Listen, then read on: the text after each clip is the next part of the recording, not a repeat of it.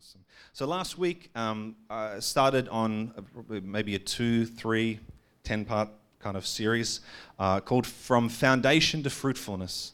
And so really this idea of what it looks like to build our lives on the right foundation, or as maybe adults come back and rebuild some of the foundations.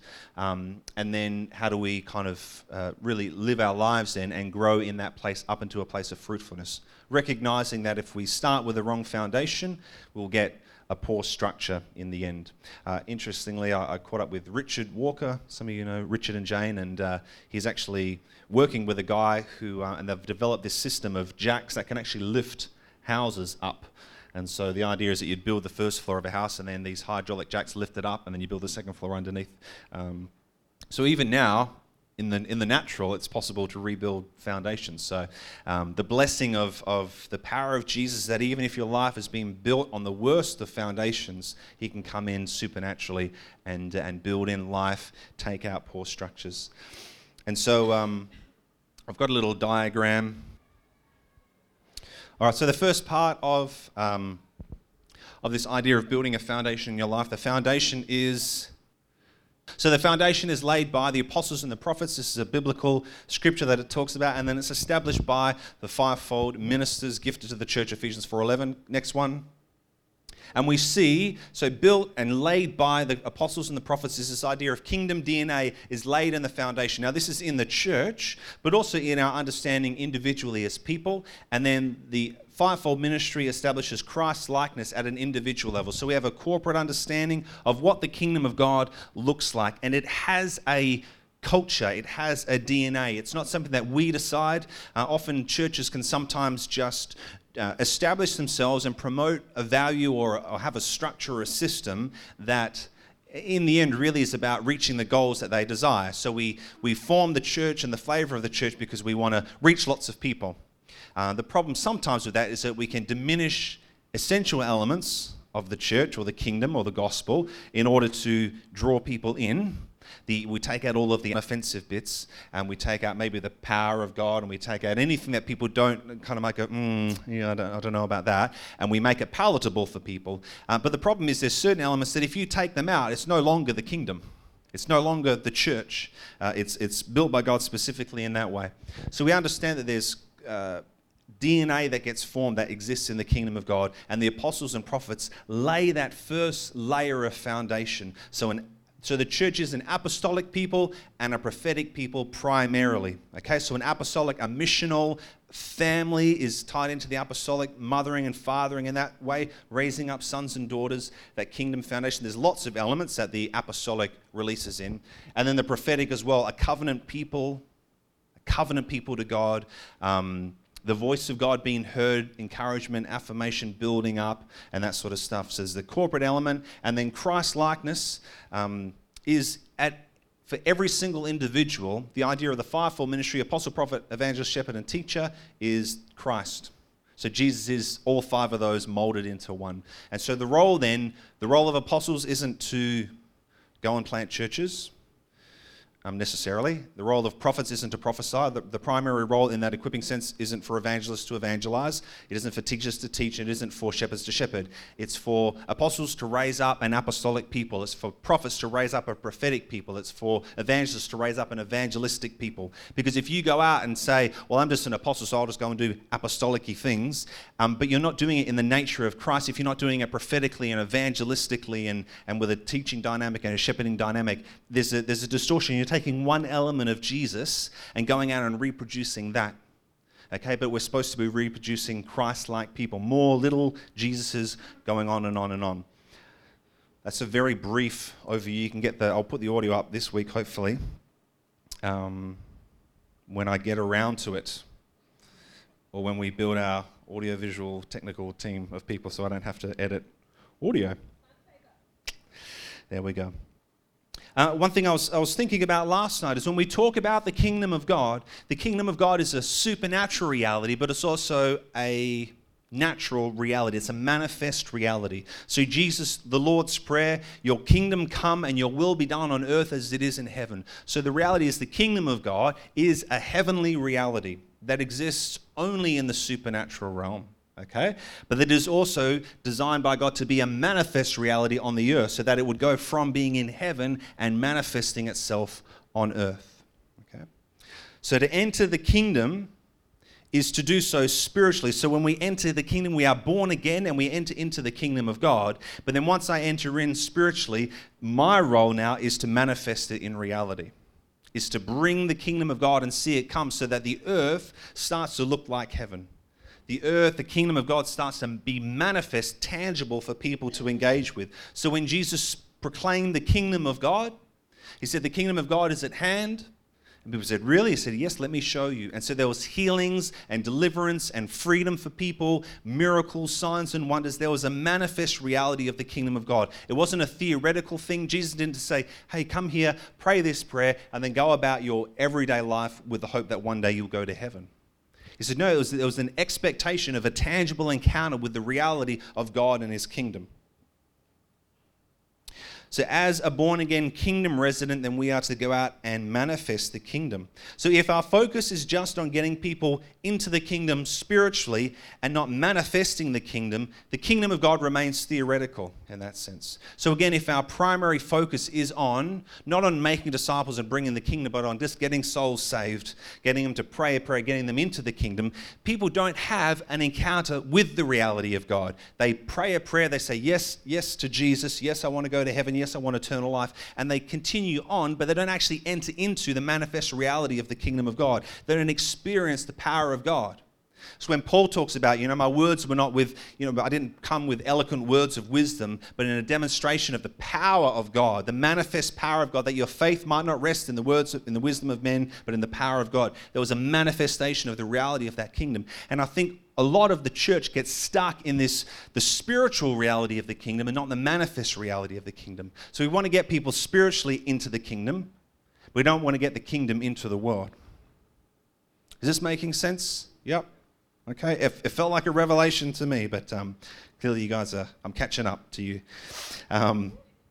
The manifest kingdom is an apologetical tool for people to engage with. It's a reality to encounter in the spirit, but also in its manifest state. So apologetics is what we talk about, using kind of words and arguments and language to proclaim the gospel to people. That's the thing. But so the reality is the manifestation of the kingdom, so the spiritual kingdom becoming manifest, heaven coming to earth, is a tool where people can engage and see the reality of God. So when Cher prays for her friend and the pain leaves her body, that's a manifestation of the reality of the kingdom of God.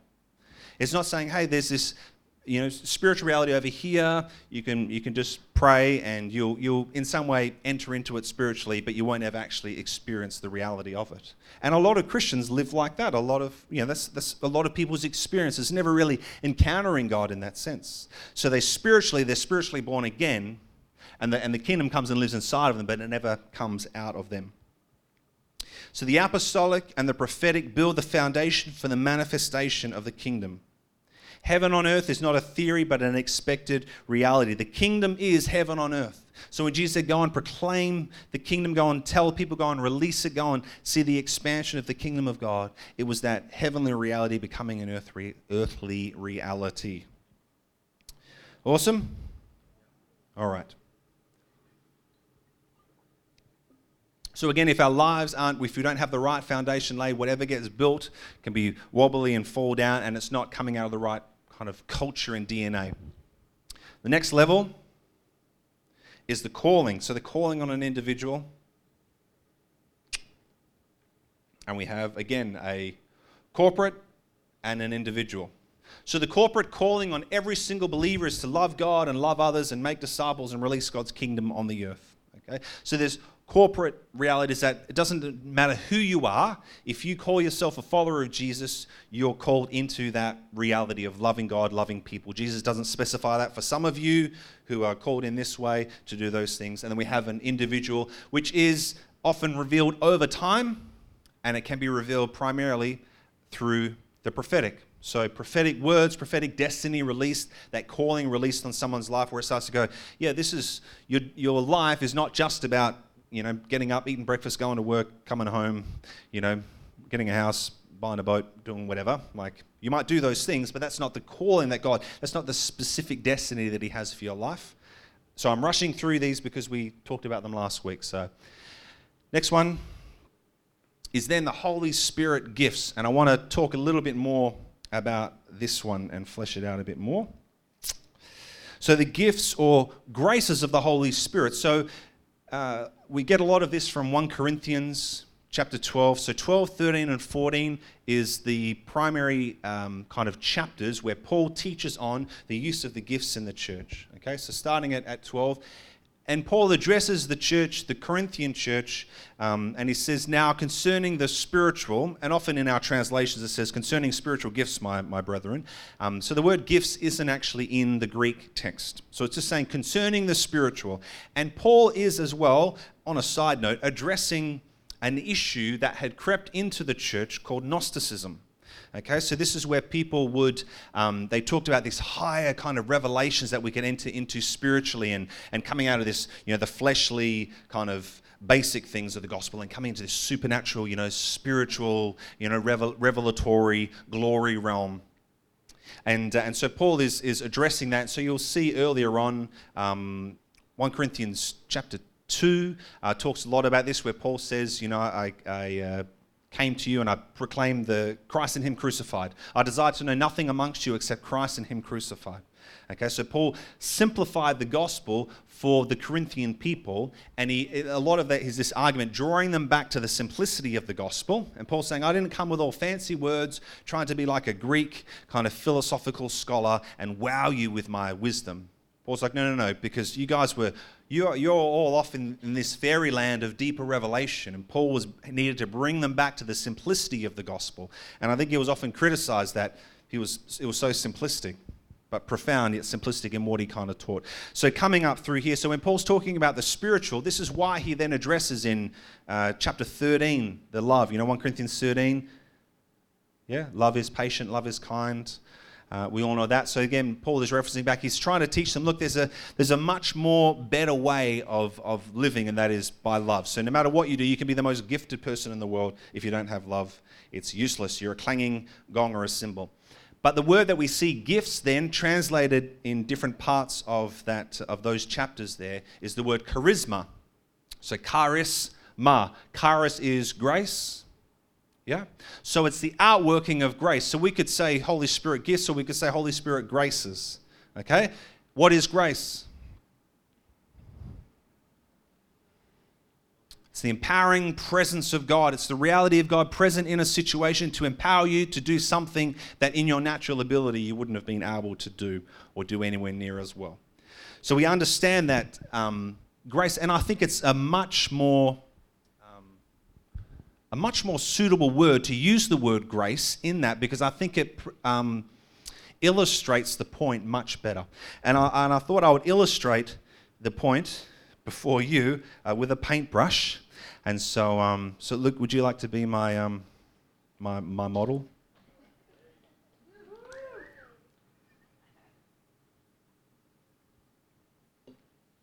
So, if just say I was an amazing artist. I'm not an amazing artist. Okay, that's one thing. But imagine I was, and I had the gift of being an artist, and then Luke wanted to be an artist as well. So this again, I'm the Holy Spirit being like an artist. I've got the paintbrush, and I say, here, Luke, here's the paintbrush. Go and paint an amazing. So that's my paintbrush. It's anointed because I've used it to paint brushes. Now, if Luke was to go and then just start painting, is he going to paint in the same way that I would paint? As an amazing artist. Luke has he's done finger painting, that's as far as he excelled in school. Is Luke going to be as good as me, as an accomplished many, many years of painting? No, he's not, okay? And that for me would be, if I gave him a gift, I would say, here's the gift, it's yours now, and I leave and you go on your way, okay?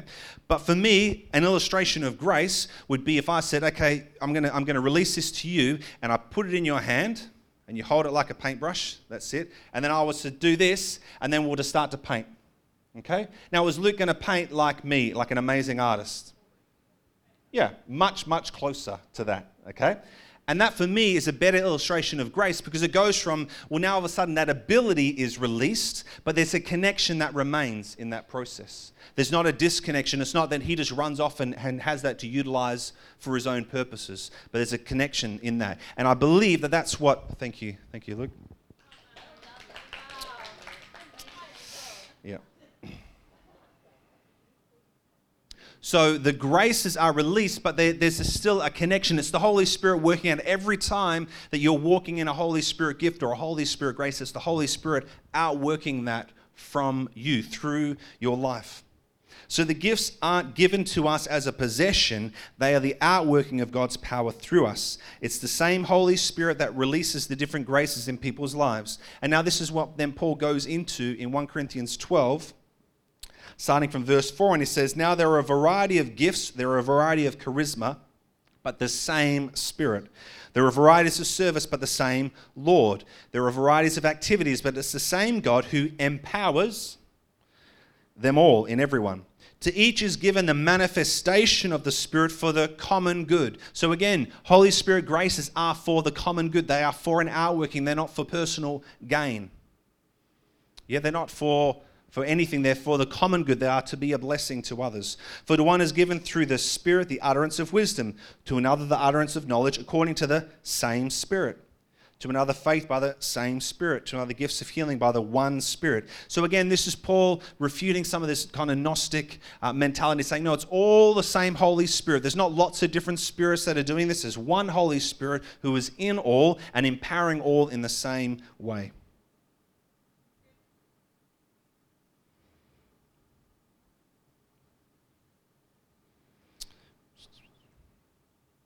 So the gifts, the graces come from the Holy Spirit, but again, they are built on a Christ-like people who understand the kingdom of God. They're not about building their empire. They're not about, I'll just ignore all of the character flaws in my life. No, they're doing a heart journey, a deep heart journey of getting this restored so that whatever is produced, then when my calling is applied to a Christ-like life, it doesn't get distorted, doesn't have selfish ambition.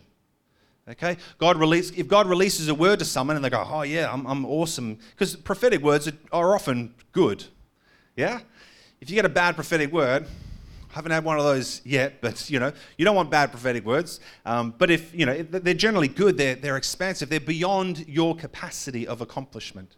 Okay, but you get a great prophetic word, then you add selfish ambition to that. What's that going to do to that calling? It's going to skew it. It's going to distort it. Okay? It's going to defile it. And so all of a sudden, this thing of when God was, well, I wanted to use you for greatness, but you took that and you wanted to apply that to yourself for your own greatness, not for the greatness of God. So you get people who then don't glorify God and they don't, you get what I'm saying in that? And then we add the gifts to that. So then you've got a people who are like Jesus, who understand the kingdom. They're not about self, they're about others.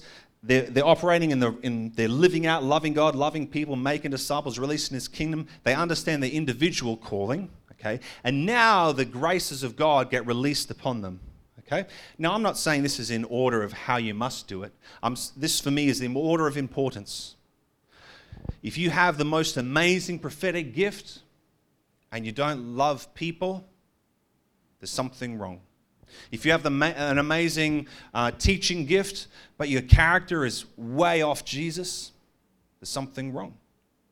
And you're not going to do good things for God. Potentially, that very grace that gets released by the Holy Spirit will be the thing that destroys you and other people. So don't rest on your gifts, your Holy Spirit gifts. Don't rest upon that grace. Rest upon the character of Christ, the righteousness of Jesus. Matthew 6:33, seek first the kingdom of God and righteousness. Seek first. Number one, numero uno. I talk to people, and we'll get on to natural giftings later, but people say, I can play guitar and I'd love to be, like a famous guitarist or something like that. And I'm like, that's great. And that could be a God desire in you. My encouragement to you is seek first His kingdom and His righteousness. Because if God has got that for you, He will take care of your prophetic destiny. You be faithful, He'll be fruitful. So you just rest in Him and say, okay, God, I'm going to go and I'll be working on my character. Because that's the stuff that kills you. And that's when you know you're serious about God, when you're willing to go through that ongoing journey of death of self, in order that the life of God might come through. So graces from God are designed for the advancement of the kingdom and not for just serving in the church or having Holy Spirit glory parties. They're good too. So when built upon an apostolic and prophetic foundation, the gifts of Holy Spirit get used in the right way for the right purpose. And I don't mean that they're not to be used in here, but there's a greater apostolic purpose for the gifts to be released. So it's everywhere that you go because they're upon your life. So as the CEO of a company and you've got a prophetic gift, well, guess what? God wants to utilize that in that place. You know, you're a stay-at-home mum and you're in a neighborhood and you've got neighbors and God releases a grace for healing or a grace for shepherding or a grace for evangelism, whatever that might be. Those specific graces that get released upon you, they are for everywhere that you go. It's not, well, I'm going to save them all up and then do them on a Sunday. And this is a good place to practice because it's safer.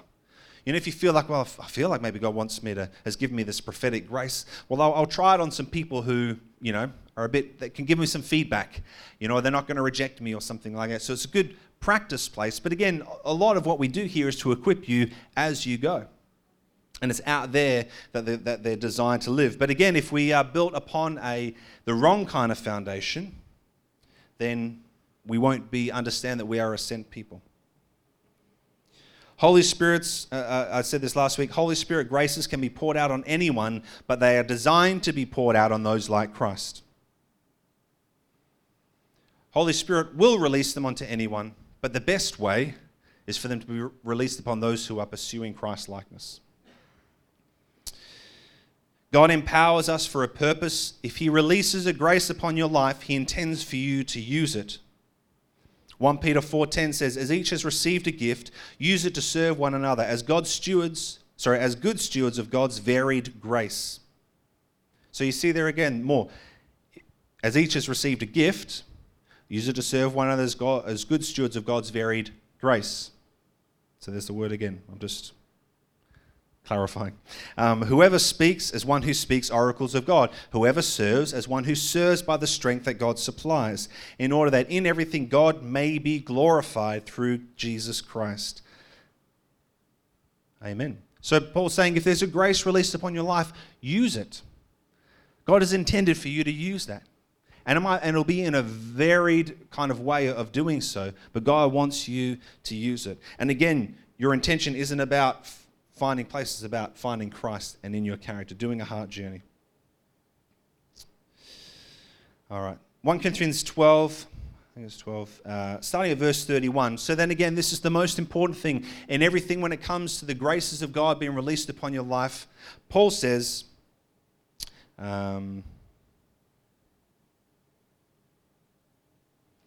earnestly desire the higher gifts. So he talks about God has appointed in the church first apostles, then prophets, then teachers, then miracles, then gifts of healing, helping, administrating, various kinds of tongues, that sort of thing. So then he goes on, earnestly desire the higher gifts, and I will show you still a more excellent way. So Paul's saying, so seek after the gifts, the graces of God to be used by Him for the advancement of His kingdom, for the blessing of people, but there is a higher and more excellent way. If I speak in the tongues of men and of angels, but have not love, I'm a noisy gong or a clanging cymbal. If I have prophetic powers and understand all mysteries and all knowledge, if I have all faith so as to remove mountains but have not love, I am nothing. Wow. I mean, Paul's talking about significant, man, you got the faith that can move a mountain. You can understand all the mysteries and all the knowledge. But Paul's like, if there's not love, you got squat.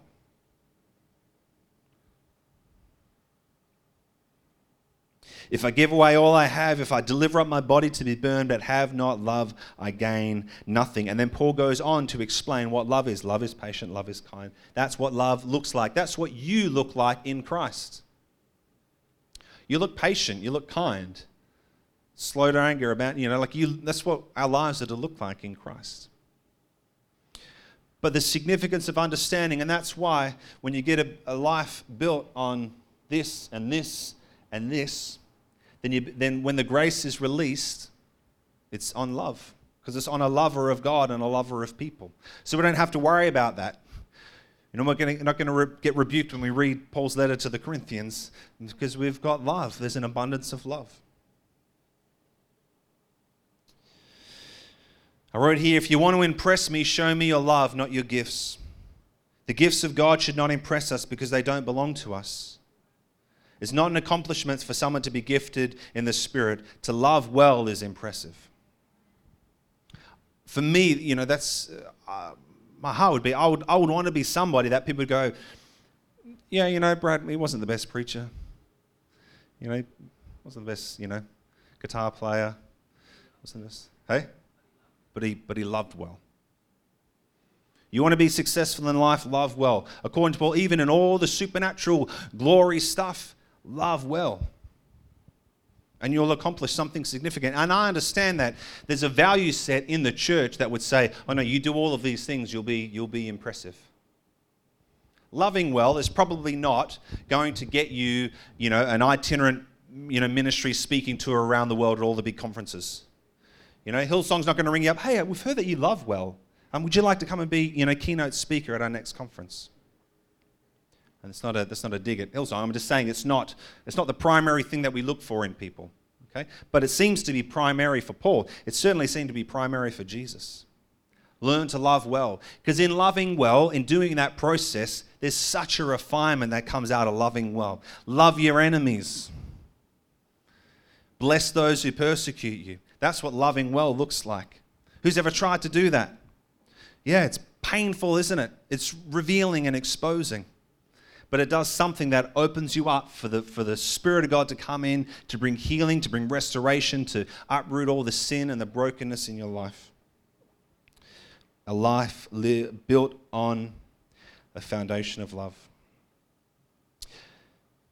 Paul talks to Romans 12, verse 4, for as in one body we have many members, and the members do not all have the same function, so we, though many, are one body in Christ. So there's a unity there, and we're individually members of one another, having gifts that differ according to the grace given to us. Let us use them. So again, this is more encouragement to use them. If prophecy in proportion to our faith is service in serving, that the one who teaches in his teaching, to the one who exhorts in his exhortation, the one who contributes in generosity, the one who leads with zeal, the one who does acts of mercy with cheerfulness. So again, for Paul, as much as he's saying, there's these higher gifts, and yes, desire those things, but operate in the grace that is upon your life.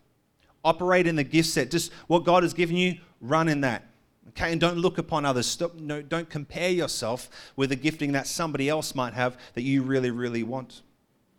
Because you're not going to then utilize the grace that God has given you. And your hands might be full of gifts, and so God can't pour anything else out into your life because you're full. And you're not being obedient with what He's given you. So coming back to God's grace, His favor. So grace and favor are translated from the same word in the Greek text of the Bible. As I said before, this word charis means grace. But where you see the word favor as well, it's often translated as favor. God's grace is His empowering presence. God's grace is more important than your abilities. In God's grace, we can accomplish far more than our abilities would allow us to. Ability contains within it the reality of weakness. In grace, there is no weakness. So even in the greatest ability, there's still weakness, okay, in the natural. But in grace, there is no weakness. Because Paul says, 2 Corinthians 12, God said to me, my grace, my empowering presence is sufficient for you, for my power is made perfect in weakness. Therefore, I'll boast all the more gladly of my weaknesses, so that the power of Christ may rest upon me. For the sake of Christ, then, I am content with weaknesses, insults, hardships, persecutions, and calamities. For when I am weak, then I am strong. Amen. I need a sweat rag.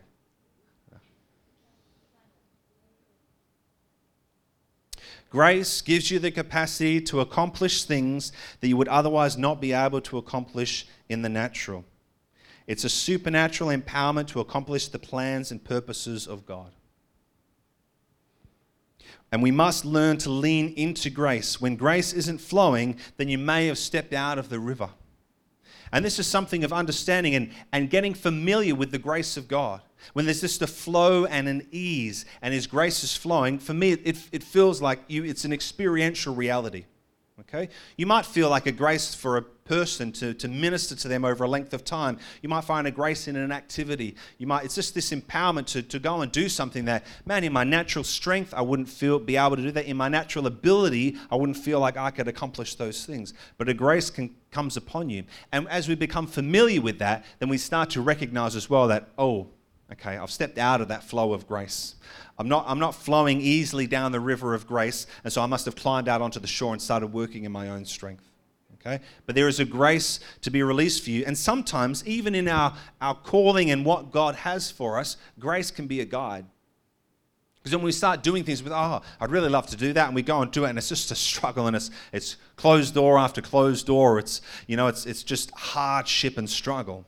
Now, if God's called you and said, this is your destiny for you, it's being confirmed by multiple prophetic words, and you're getting closed door, it might just be a timing issue. Okay? So stay where the grace is and do what He has for you in that time and wait for the doors to open. And again, this grace will open doors. Favor will open doors for you that you would not be able to open. I think I caught up with a guy this week, and he's a really great musician, and he's studying at the West Australian Performing Arts Academy and all of that sort of stuff. And that's really an environment that has a heightened focus on skill and ability.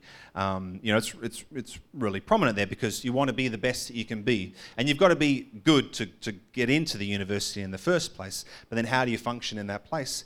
And my encouragement to him was, again, to rely on grace, because even if you have a lot of natural ability, God might say, but I want you to go over here and use it in a way, in a different way, or not even use how gifted you are and then go over in this way. I know for me, I have I'd be what they call a jack of all trades, and so I have an ability to do lots of things. Now, I don't feel like I excel in any area, but I have an ability to do lots of different things, and that's hard sometimes to identify what your passion is. It's also hard to stay focused on one task. So often my weeks, I'm literally like this Friday I met with people, and then I was like sending some emails. Then Mitch and I had a worship practice, and then as I'm about to leave, I'm installing paper towel dispensers in the bathrooms, And so that's things sometimes for me. I was like, I like it. Keeps me entertained doing lots of different things.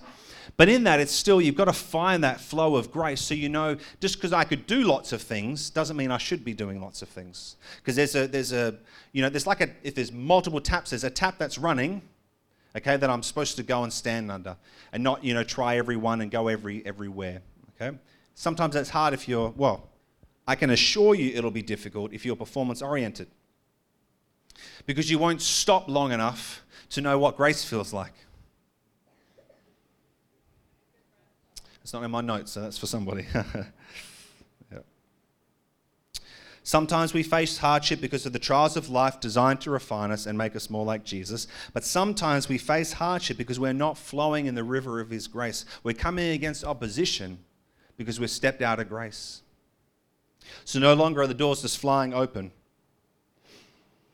So allow the favor or the grace of God to open up doors and opportunity for you.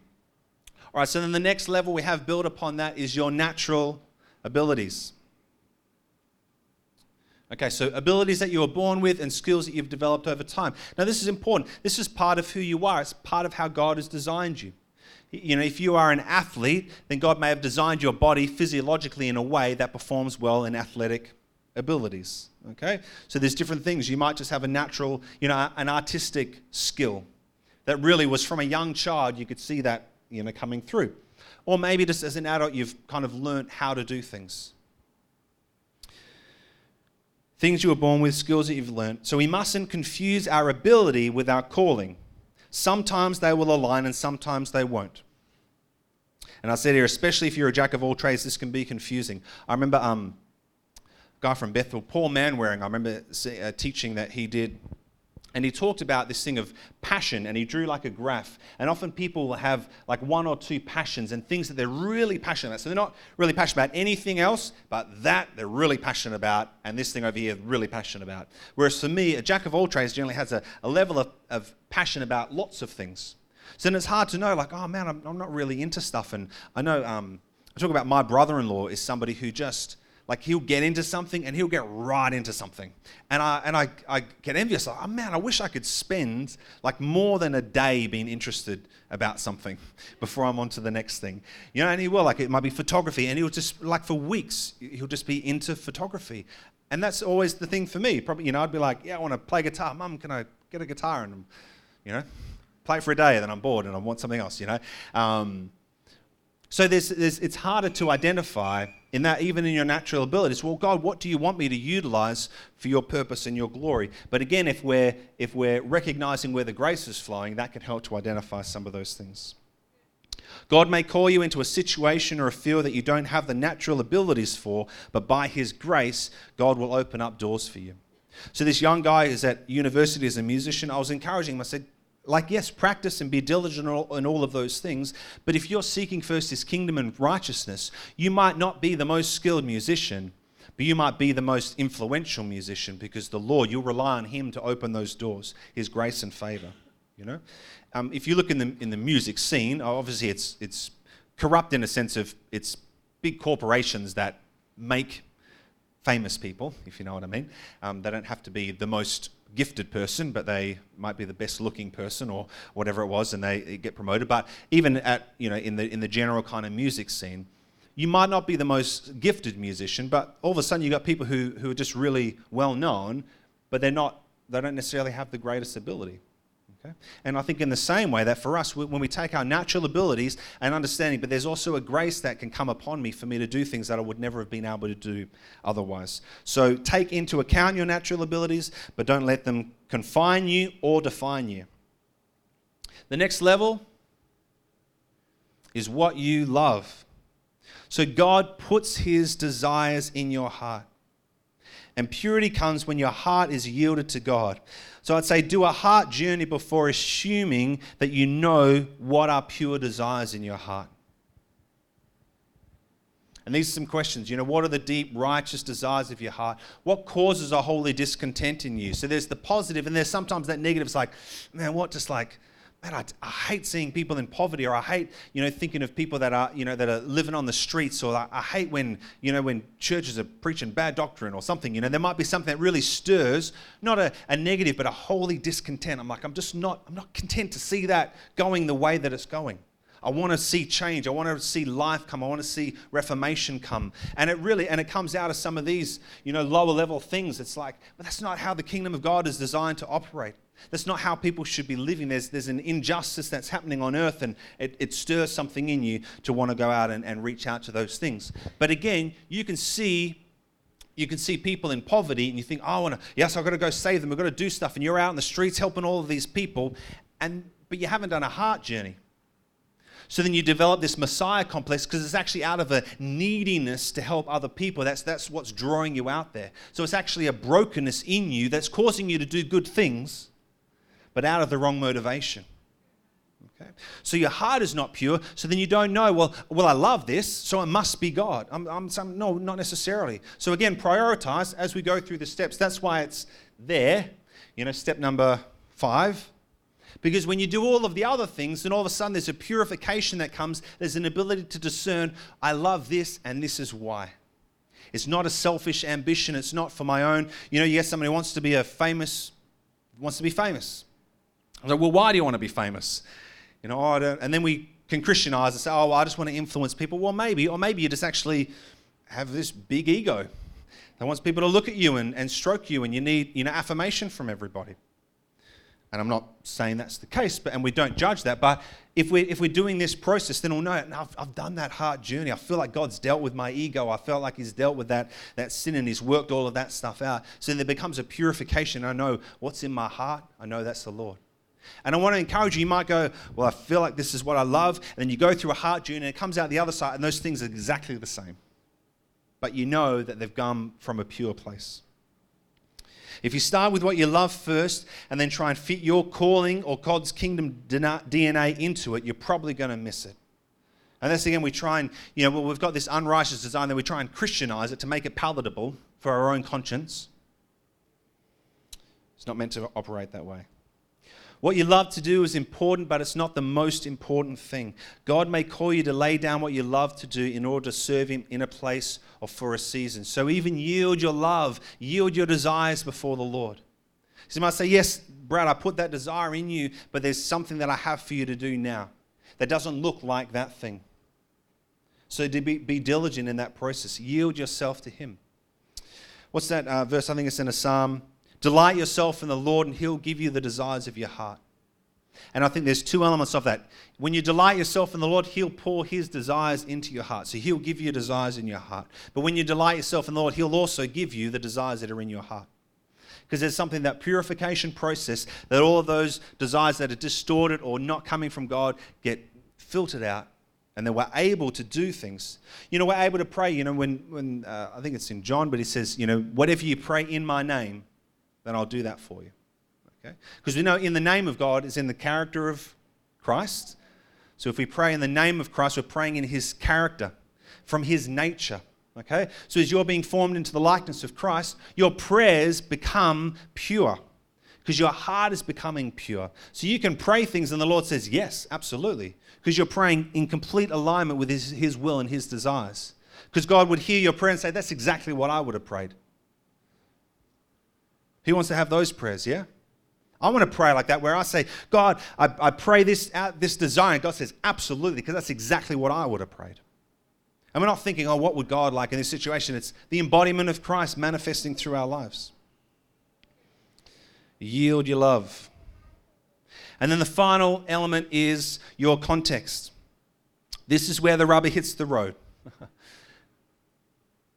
Where has God currently placed you? And this is the reality, so we don't try and even change our context, but we let it flow up, because God might have placed you in a place that you think, this is not where I'm supposed to be, Lord. My prophetic destiny is to be this and to do all these amazing things. And God's like, yes, but I got you here for a season, for a reason.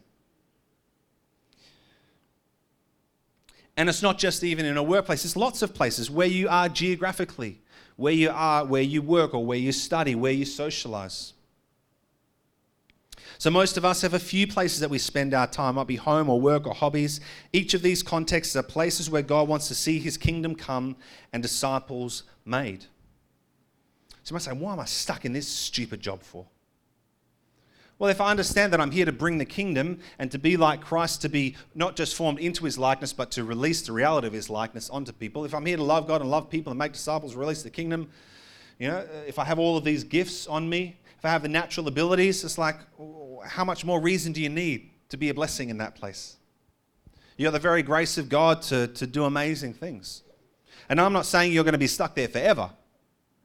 But sometimes we go, well, I'm going to wait until God puts me in the perfect position and then I'll start doing stuff for God. Well, then it's not really just an outworking on your life. It's like you want it for something else. It's not just a natural overflow. But as we understand these things and we're building on the right foundation, it's like, man, no matter where I am, you just try and stop me from prophesying over people. You just try and stop me from loving people.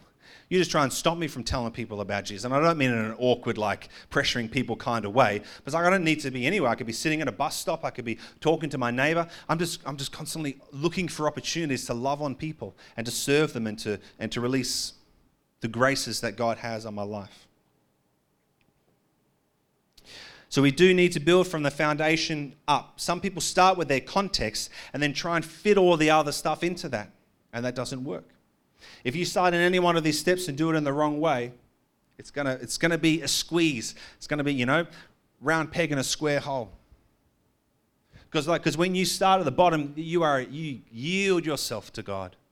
It takes yielding. It takes surrendering. It takes a letting go. And then the Lord starts to build and build and build and build. And then you find yourself in a place and you're like, man, it doesn't really matter where I am because God can use me. And that doesn't mean that, but if I yield myself to this context, if I yield myself to God, he might leave me here forever.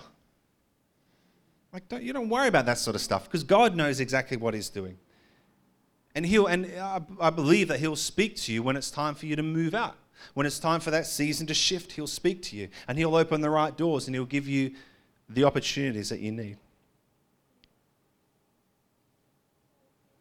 So again, we might go through this process and then we come to realize that we are in the wrong context, in the wrong place. Maybe we just took a job out of high school because that was all that was going, and we find ourselves after 15 years like, oh wow, I've gone through this. I actually don't think this is where God has for me.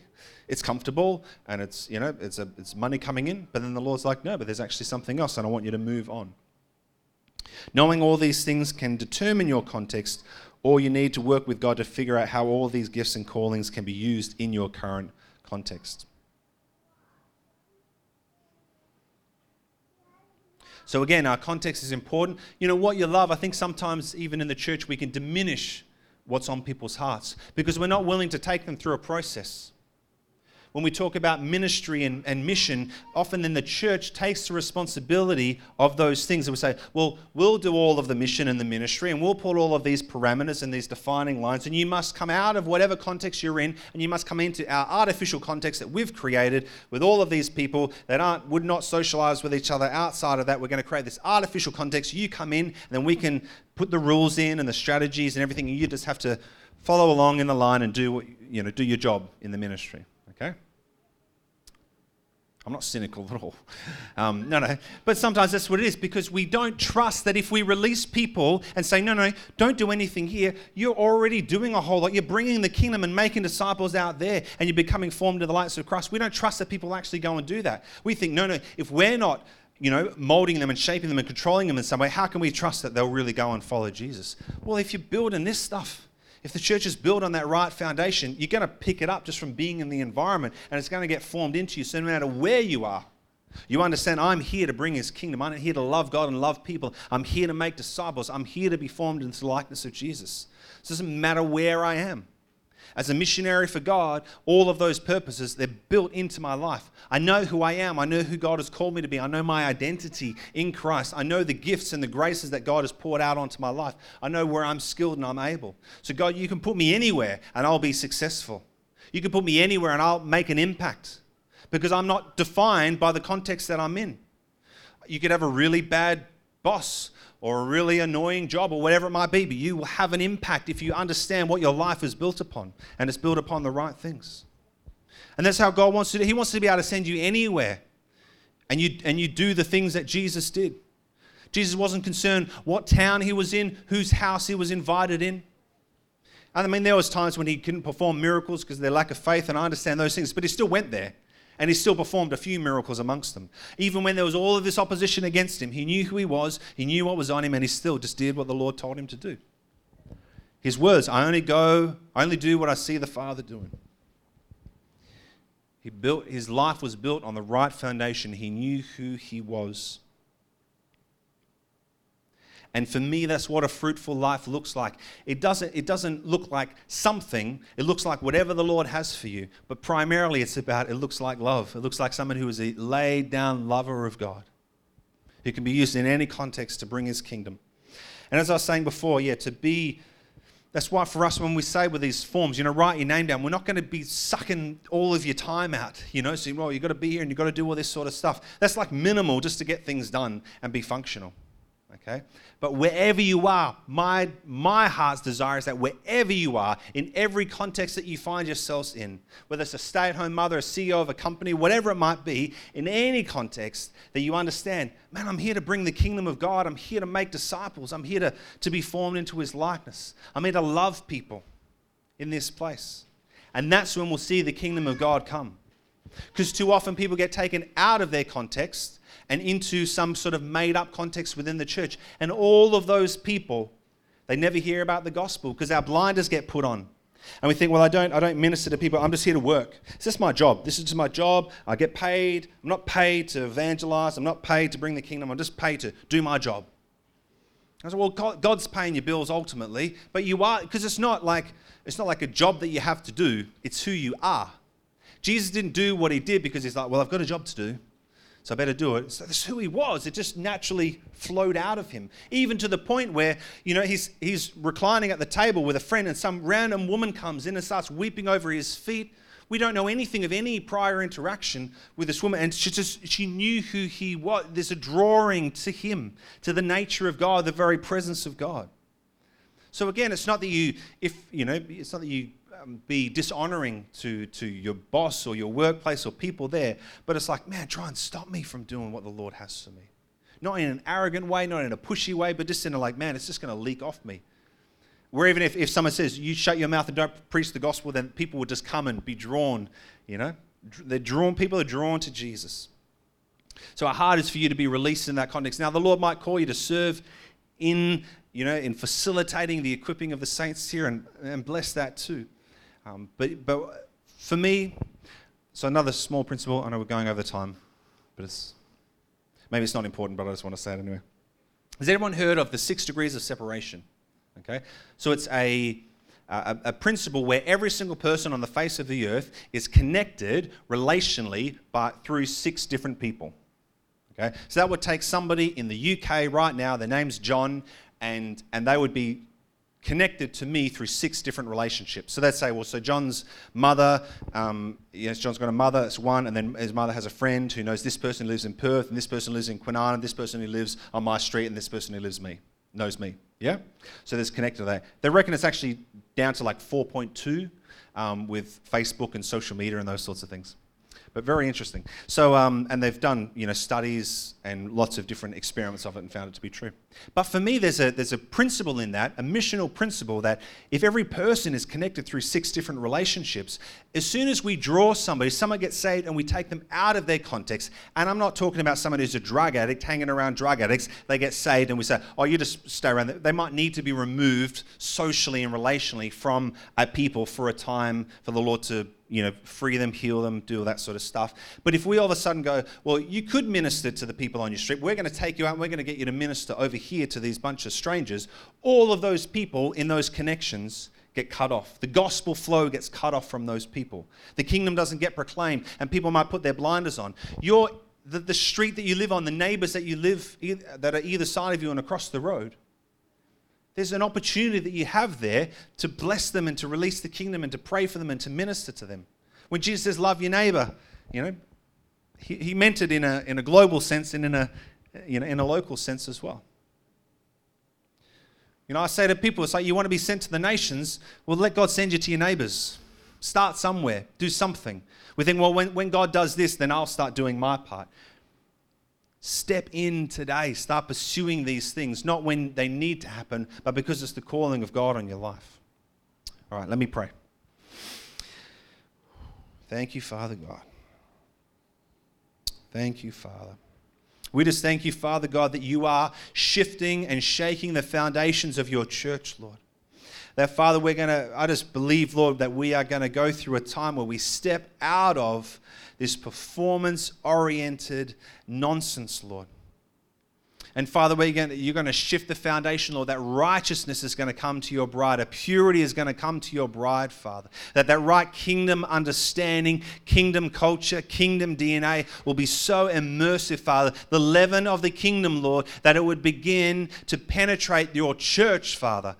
The leaven of the kingdom would be released in your bride, Father, before it's released in the world, Lord, that we would not look to having revival, Lord, but we'd look to having reformation of your bride, Father, so that whatever comes in revival as you pour out your Spirit, Lord, it will be pure, Lord, that we would have something worth reproducing in the church, Father, that we would have a bride, Lord, worth reproducing, Father, that's going to reflect your kingdom and your nature to the world, Father. Not empire building, Lord, but kingdom building, Father. Not people running after Holy Spirit gifts, Lord, but people running after the very embodiment of the nature of Christ in their life, Father.